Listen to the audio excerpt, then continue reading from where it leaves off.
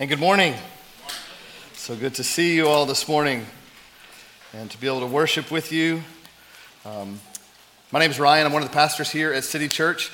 If we haven't had a chance to meet before, I'd love an opportunity to do that at some point. After the service, feel free to come down to the front. I'll be right here and would just love to say hello to you, to get to know you a little bit. And we're so thankful that you're worshiping with us. If you are a guest with us, we are making our way through the book of Acts. And so we will find ourselves in Acts 4 this morning, picking up in really the middle of a story that we started in Acts chapter 3 as we looked at and we see the church begin to do the work. Obviously, the Holy Spirit has moved with great power, and so there is now 3,000 souls who have been saved, and the church is beginning to move. And as we talked about looking at Acts 3 last week, they didn't just stay kind of huddled up in worship, but they began to go about doing their regular routine, their daily lives, which one of those things was to go in worship and into prayer, in the afternoon prayer. And so they were making their way, Peter and John and other disciples making their way up to the temple. And as they did that, they come upon this man who had been laid at the temple gate from birth. He had been brought there to receive provision, essentially to be provided for financially or to receive food, just his needs to be met. And he expected that to happen. Of course, in this setting, what happened was that he met Peter and John, and Peter and John said, "Silver and gold I have none, but what I do have, I give to you. I give you Jesus."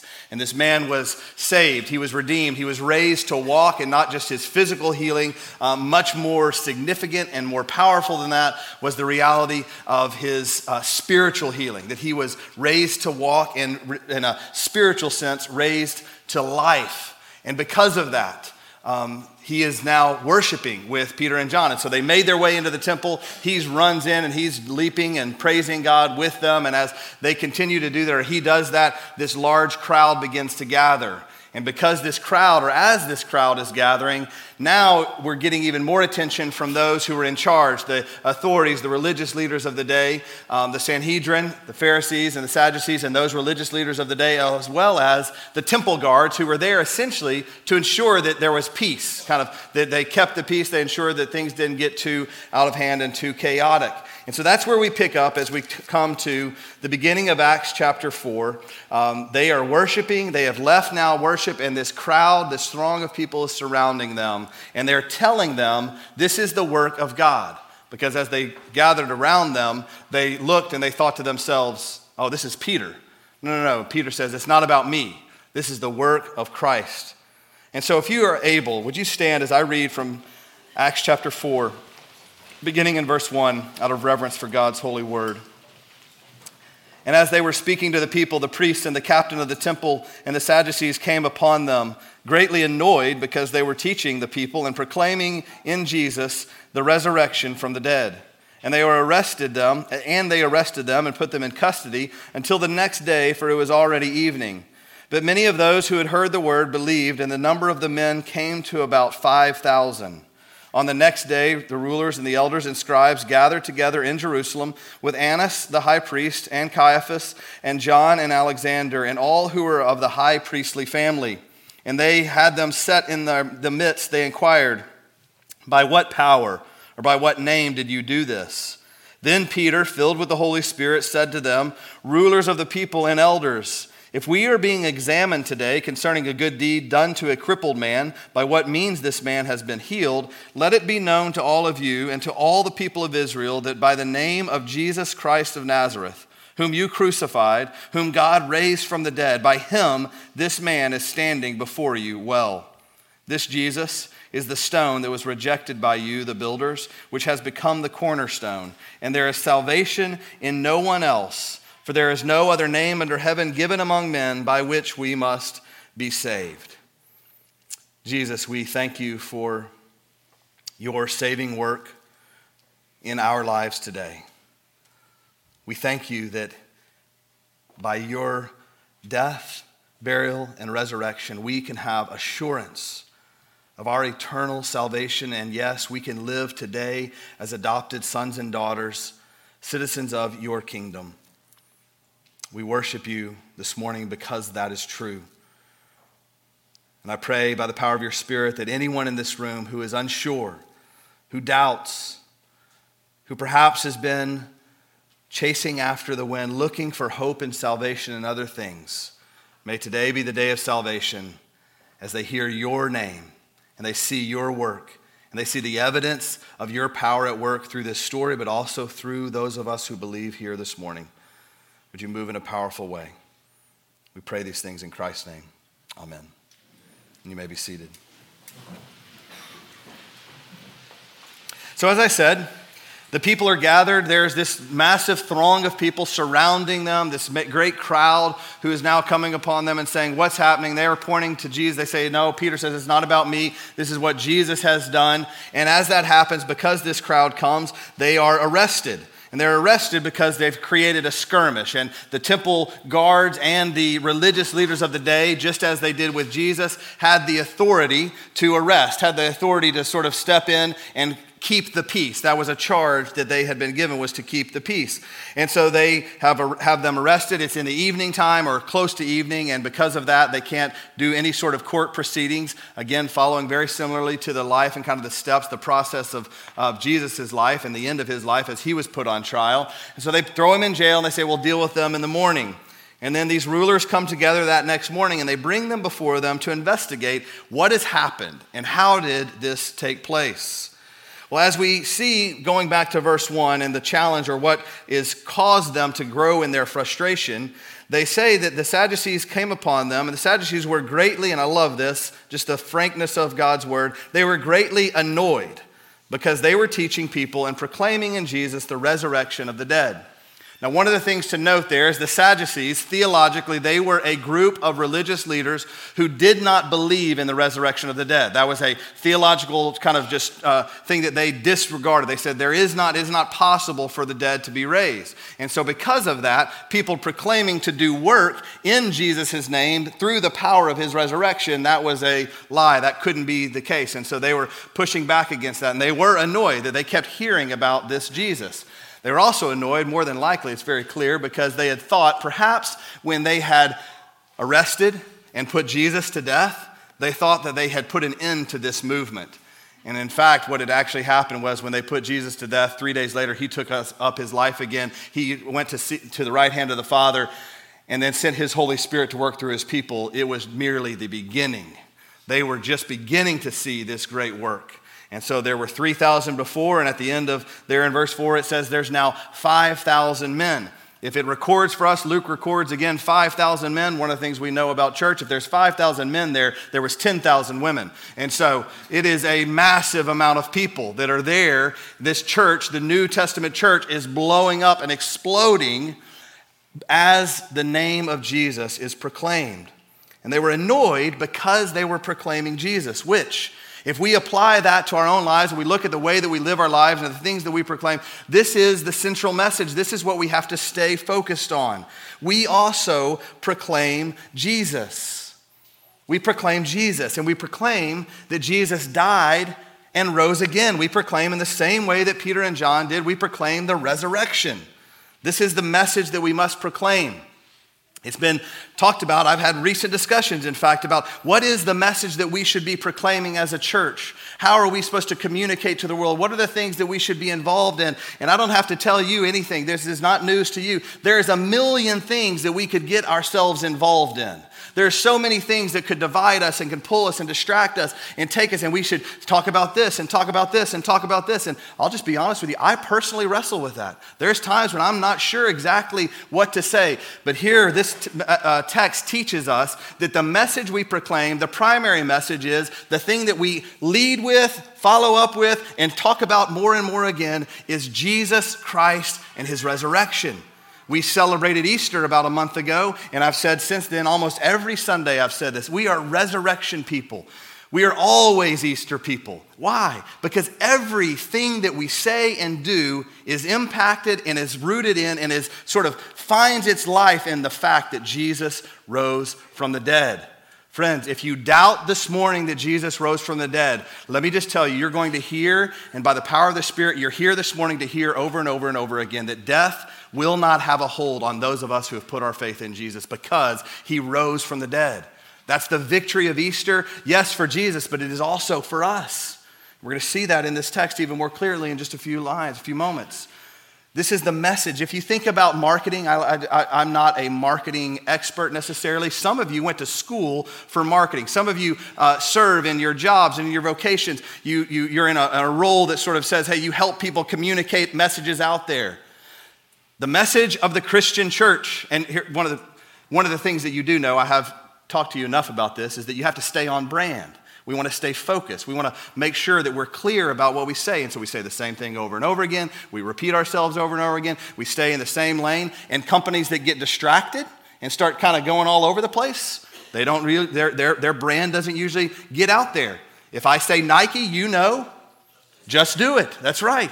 You know, and so it just goes with the territory. The message of the Christian church that we say over and over and over again, and what Peter and John teach us and what we must live with, staying on brand, is that Jesus is alive. The name of Jesus. And we proclaim that resurrection power, and we proclaim his name over all else. Paul said when he wrote a letter to the church in Corinth, which was dealing with all sorts of problems, all sorts of challenges within the church and in a city that was very just messed up. There's not really a better word. Just like our world is messed up today, Corinth was in the same way. And he said in the very beginning of his letter, chapter 2, verse 1, "And when I came to you, brothers, I did not come proclaiming to you the testimony of God with lofty speech or wisdom." I didn't come and I didn't lean on my ability to communicate. It wasn't my wisdom. It wasn't the words that I used. It wasn't anything about me or even really specifically the message of how it was communicated. You know what I chose to do? I chose to know nothing except Jesus Christ and him crucified. I knew nothing but Jesus. This is the message. We proclaim Jesus. There is one message and there is one name, as we'll see in a few moments, that changes lives. Again, such a powerful message. The name of Jesus is all that Peter and John have been proclaiming. All they have been doing is saying, Jesus is alive. Jesus is alive. Jesus is alive. You can be forgiven of your sins. You can have eternal life. You can become a citizen of the kingdom of God. All the longings of your heart, not here in this earth, but for eternity, are found in Jesus. And that annoyed those religious leaders. They thought they had put Jesus to death. They thought they had ended him. The message was consistent. It's Jesus. We proclaim Jesus. By the way, as they proclaimed Jesus, Peter and John, no doubt, probably were not caught off guard by the fact that they were arrested. We don't really get to see their emotions as they were arrested. I know me, if someone came to arrest me, I'm going to be a little frustrated. There's going to be some angst in my heart. I'm not going to really be very peaceful about this, but I think it's not recorded for us in terms of what they thought, but perhaps they were remembering Jesus' words, which are informative to us as we think about how we continually proclaim this message. Found in Luke 21, Jesus warned his disciples. He said this, "Settle it therefore in your minds." He's saying to them, while he's alive with them, by the way, and he's talking to them, he's saying, settle it right now. You don't need to meditate beforehand on how you're going to give an answer for me. I don't want you spending your whole time sitting there thinking, okay, Lord, I need to be prepared. I need to know what to say. Why? For I, Jesus saying to his disciples, I will give you a mouth and wisdom. I will give you a mouth and wisdom. Do you remember Moses' argument against God? Against being used by God? My mouth, I don't know if it'll work. He says, you don't worry about that. I'm the one who has the message. And Jesus tells his disciples thousands of years later, don't meditate right now. Don't try to figure out how you're going to be able to answer all the persecution and the attacks that are going to come. And yes, they will. For I will give you a mouth and wisdom, which none of your adversaries will be able to withstand or contradict. You will be delivered up, even by parents and brothers and relatives and friends. And some of you, they will even put to death. You'll be hated by all Christians. You will be hated by all for my name's sake, for bearing the name of Christ. But here's the promise of the gospel. An amazing paradox. But not a hair on your head will perish. You'll be put to death, and yet not a hair on your head will perish.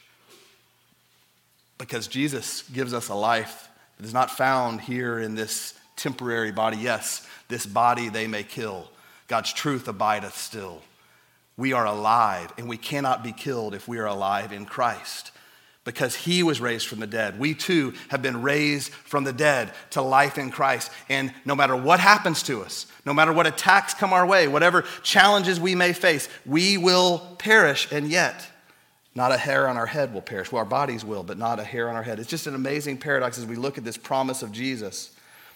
And so, as Peter and John are arrested, perhaps fearing that they might follow in the footsteps of Jesus just a few weeks after he had been put on the cross, perhaps this is the time that they themselves will be there as well. They think back, I can just imagine them hearing Jesus' words, this promise to them. Don't worry about what you're going to say. I'll give you the words to say. It will be my mouth and my wisdom spoken through you. The Sadducees tell them, arrest them, and are ultimately going to try to convince them to not speak about Jesus. But Peter and John, they can do nothing but proclaim Jesus. And why is it that they can only proclaim Jesus? Why is he the central message and he's the only message? Well, Peter gives them a very clear answer about this. They ask, how did you do this? In verse 8, Peter says, Peter, filled with the Holy Spirit, said to them, rulers of the people and elders, if we're being examined today concerning this good deed, a good deed done to a crippled man, by what means this man has been healed, let it be known to all of you and to all people of Israel that by the name of Jesus Christ of Nazareth, by the name of Jesus, again, look at the emphasis on his name and on Jesus, whom you crucified, whom God raised from the dead, by him this man is standing well before you. Earlier in chapter 3, if you weren't with us last week, go back and read. And Peter says something very similar. You crucified him, but God raised him from the dead.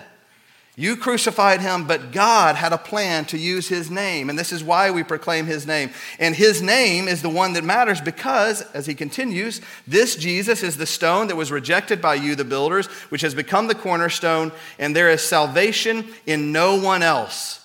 For there is no other name under heaven given among men by which we must be saved.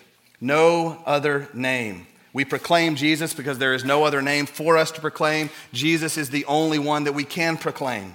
And as Peter uses this, he refers back to an Old Testament text that, again, these religious leaders of the day would have been familiar with.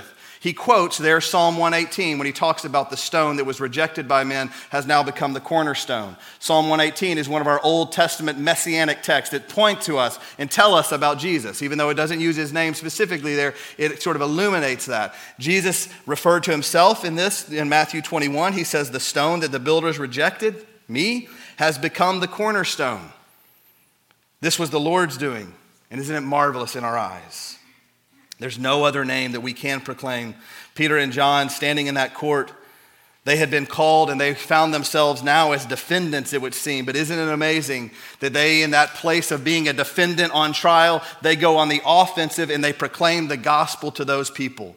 Even those that had arrested them, they say to them, you rejected him, you crucified him, but God raised him from the dead, and he is now the cornerstone. He is not just the stone that you rejected. He is the foundation of all life. He is the central source of life. They proclaim again Jesus because there is no other name by which we can be saved. This crippled man was healed in the name of Jesus. There'd be no salvation for anyone who rejects Jesus. We cannot be saved by other things. So often we find ourselves, I think, in this life looking for salvation, looking for hope. Peter told the crippled man in chapter 3, I don't have silver and gold to offer you. All I can give you is Jesus, and he can save you. I said, as referring to that text, and I say again this morning, I have nothing to offer you but the name of Jesus. And in his name, you can be saved. There's no other name. Every other person referred to as a God on this planet, apart from Jesus Christ, is dead. Buddha is dead. All the popes are dead. Muhammad is dead. Joseph Smith is dead. There is no other name upon which you can be saved other than the name of Jesus because he's the only one who is alive. Therefore, he's the only one who can offer you salvation, which is eternal life. Sometimes it's not necessarily a false god or some other person that we've tried to put our hope in or look for salvation from. Sometimes it's the things of this world. In the same way, I would say you will not find salvation in these other things. You will not find it in money. You will not find it in fame. You will not find it in power. You won't find it in your relationships with your spouse or otherwise. You won't find it in your kids. You won't find it in your performance and your achievements. You won't find it in your job. You won't find salvation in any of these things. And many of us, including myself, can tell you that because we have chased after those lesser things. We were running away from God, pursuing things that we thought and we hoped, maybe this would give me life. Maybe I would find salvation here. I've got to believe that there are many of you, even today perhaps a few of you, still chasing after the wind, as the scriptures would describe it. You will not find salvation there, friends. If you hear nothing else, let me invite you, stop running after these lesser things. They will not satisfy you, and they will not lead you to life. They'll lead you away. You can be saved, and you can be saved through the power and the work of Jesus and in his name alone. If you doubt this morning, it's okay. I wish you would believe today. But I hope you'll remember these words. And a year from now, 2 years from now, perhaps 20 years from now, as you've been chasing and chasing and chasing and looking for salvation in these lesser things, perhaps by the power of the Holy Spirit, you'll remember these words. There is no other name upon which you can be saved. Believe in the name of Jesus. Peter and John declare this name of Jesus, even to these great theological minds, these people who were the leaders of the day. And they tell them, you must believe in Jesus. And yes, Jesus was raised from the dead. Now they respond. I'm going to pick up where I stopped reading in the story in verse 13. Now when they saw the boldness of Peter and John and perceived that they were uneducated, common men, they were astonished. And this is one of my favorite verses in Scripture. And they recognized that they had been with Jesus. Yes, Peter and John were these uneducated yet powerful men. So often we get infatuated with power. We get infatuated with being able to communicate and do all the things that we kind of makes us feel perhaps better about ourselves, our pride welling up in us. I love that these who listened to Peter and John, they said, these are uneducated men, and yet they speak with boldness because they had been with Jesus. By the way, they said the same thing about Jesus in John chapter 7. The Jews therefore marveled, saying, how is it that this man, learning, Jesus, how is it that this man has learning when he has never studied? They're looking at God, they're looking to him, how is it that he knows all this? How can he be so wise when he has never studied? And now of his disciples, Peter and John, that had spent time with him, they were saying the same thing. These are uneducated men. There's no reason that they have the ability to communicate the way they do, except for the fact they must have been with that same teacher that we didn't understand before. They must have been with Jesus. They couldn't deny that they had spent much time with Jesus. I'm a big fan of theological education. I pursued degrees for one reason, simply to be able to shepherd and care for this body that has been entrusted to me by God as well and as effectively as I can. But let me just tell you very clearly, that work would be worthless if it replaced or got in the way of me spending time with Jesus. There's no value in any piece of paper hanging on a wall that would lead us away from spending time with Jesus. What's most important is that we spend time and we know Jesus. We can't let anything get in the way of sitting at the feet of Jesus. And sadly, so many of us do this. Many of you, I know, could testify in the same way that I can. Some of the wisest men and women that I've ever been around, just like Peter and John, were not the educated, didn't have all of the acumen or any sort of accolades that the world might have to offer, but they were wise because they knew Jesus. And they had spent time with Jesus. They knew his name. They knew him personally. And when Peter and John, because they knew Jesus, because they had spent time with Jesus, it was clear as an evidence in their life that they had spent time with Jesus. And that's why their message was only Jesus. That's the only message they had to proclaim. They didn't have anything else to offer. And the beautiful thing about this is when we have spent time with Jesus so much that we know him, that our lives are infected with this idea and the truth and the love of Christ and the power of Christ and the truth of just who he is, no one can argue with you about that. Friends, no one can argue with you when you tell others about what Jesus has done. They can argue with you about all sorts of things. We can talk about what color the sky is, and right now in our world, every single one of us will argue about what shade of blue it is. All right? We'll get in arguments about anything, but they can't argue with you when you say, this is who Jesus is. This is who I know, the Jesus that I know because I've spent time with him. This is one of the beauties of our baptism Sundays. Next Sunday, we'll celebrate baptism where many will come. Next week, 16, I believe, will come for baptism. And they will share the testimonies of what Jesus has done in their life. Now, they won't talk about, they may talk about a number of things, but the primary message is, this is who Jesus is. This is what he has done for me. This is the redemption that I have found in Christ. And no one can argue with that message.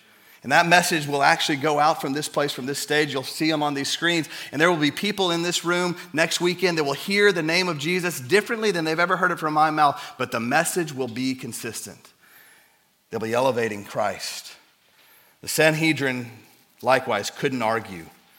And so they put Peter and John out. They say, well, we can't argue with these guys. They clearly have done something. There's these thousands of people that have responded to the preaching of the message, for them proclaiming the name of Jesus. So we'll just get rid of them. We'll kind of put them out. But here's what we'll do. Before we do that, we want to kind of confine them. And so they said to Peter and John, they put them out for a little bit of a deliberation period. And I got to move fast, so I'm going to skip ahead to verses 18. So they call them back in after they kind of deliberated about their situation. And in verse 18, they call them, they charge them, it says. So they called them and charged them not to speak or teach at all in the name of Jesus. Do you notice the attack there? It's very specific. We don't want you talking about Jesus. You can say anything else. They don't even talk about specifically the resurrection from the dead. They just don't want people to hear that Jesus was raised from the dead. They don't want people to hear the name of Jesus. Have you noticed how distracted, brothers and sisters, even as a Christian community, if we think about the global picture of Christianity, how distracted we have become on our message? We will talk about anything and everything, and we have forgotten to talk about the name of Jesus, the name upon which there is no other salvation offered. And so we are called, and they say, if we can just get them to stop talking about Jesus, then we'll be satisfied. And the enemy is saying today, if I could just get them off brand and get them to convince them that they don't need to talk about Jesus anymore and get them talking about everything else, we'll be fine. Go read Screwtape Letters by C.S. Lewis, by the way. A great book for you to just kind of get a picture of what's happening in the world. But, praise be to God, we're here because Peter and John said, no. Notice their words. Peter and John answered them, whether it is right in the sight of God to listen to you rather than to God, you must judge. For we cannot but speak of what we have seen and heard. We have seen Jesus. We have heard Jesus. And I don't know what you have to say about this, and you might decide if we shouldn't listen to God. We can't do that. They say, in my translation, sorry about you. We're going to keep talking about Jesus. I can't do anything else but talk about Jesus. Psalm 34, they says that we have tasted and seen that the Lord is good. The psalmist invites us to taste and see that the Lord is good. And when we've tasted and seen that the Lord is good, and when we understand what Christ has done in our life, we can't do anything but talk about Jesus. Yes, we're going to have other conversations, and the Lord's going to give you opportunities in a work conversation, a family conversation, a familial conversation, a lot of different subject matter and topics, but it all comes back to our opportunity to proclaim the work of Christ, to tell the world of Jesus. Peter and John say, I can't do anything but tell the world about Jesus. Let us be a people who, when they hear us speak, they say of us, I'm not sure who these people are. I don't know what their education background is. I'm not sure if they've got any training or anything like that, but it is clear that they have spent time with Jesus. And that's what we're going to do this morning as we receive from the Lord's table. We're going to spend time. We're going to sit at the feet of Jesus. Before we come and receive these elements, I want us as a church family to sit at the feet of Jesus for a moment. These elements, bread and juice, represent Christ's work on our behalf, what he has done for us, his broken body and his shed blood. And so before we come forward, the worship team is going to begin to sing. I'm just going to ask that we just stay seated for a moment. Just spend some time in prayer. Just let the words perhaps even sort of wash over you. Just sit at the feet of Jesus. Ask him to just reveal something in your heart, just to speak to you, to have a time of fellowship with Jesus, to encourage you, to strengthen you for whatever this day and the days ahead might have for you. And if you don't know Jesus, the Lord's table is this second ordinance that we practice here in the church, baptism and the Lord's Supper. This table is reserved for those who have put their faith in Jesus. You don't have to be a member of this church. It's open to all who have believed in the name of Jesus for salvation, who have believed what Jesus did on the cross, and 3 days later taking up his life again was for them. That's why Jesus said that we do this as an activity of remembrance. And so, if that's not you, if you're like, I'm not real sure, Pastor, I'm not sure if I believe in that Jesus. Well, as those of us come to the table, I just want to invite you to spend time in prayer. God brought you here for a reason. He brought you here to hear the name of Jesus. And so ask him. I need to know you more. I don't understand who you are, Jesus. Ask him to reveal himself to you in a powerful way. Here's what I know. As I said earlier, there was a time in my life where I was running far from God. I didn't want to have anything to do with Jesus. There was no desire for him in my life. And God would have been right and just to condemn me for eternity and just to leave me to keep chasing after the wind for all eternity, separated from him. But as it says in Ephesians, but God, being rich in mercy, he drew me to himself.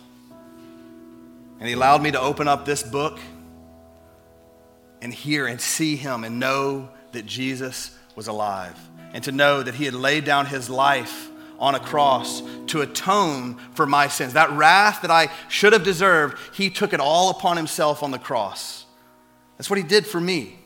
And there's going to be a lot of people in this room, they're going to stand and they're going to come to this table because they are also acknowledging that's what Jesus did for me as well.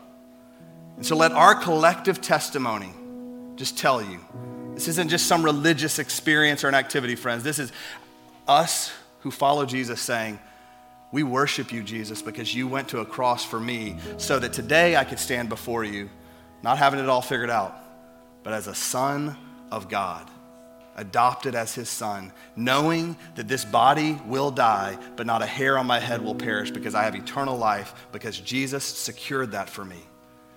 I want you to have that hope. This is the Jesus that we offer you, to believe in that. And that's all it is. It's a simple step of faith to say what Jesus did was for me, to acknowledge that before God. And so as the worship team sings, I just want to invite you to stay seated in your chair and just let the Holy Spirit of God do his thing, trusting that he's going to do something here. That's what I'm believing, and I'm trusting in him. Our elders are going to dismiss us, by the way, just so we kind of understand logistics. If you're a guest here, these outer sections, they're going to dismiss you first. You'll come through, receive the elements from our elders, go back through the center aisle, back to your seats. And center sections, after both left and right, the wings have been served, you guys will come to the table. And that's all we'll proceed. We also do have gluten-free options here. So if you need gluten-free, just sort of give the elder a sign, something like that, and just move on to that. You just grab your gluten-free out of the bowl in the middle, all right? So let's respond to God. Let's hear from Jesus. Jesus, speak to us now. We pray.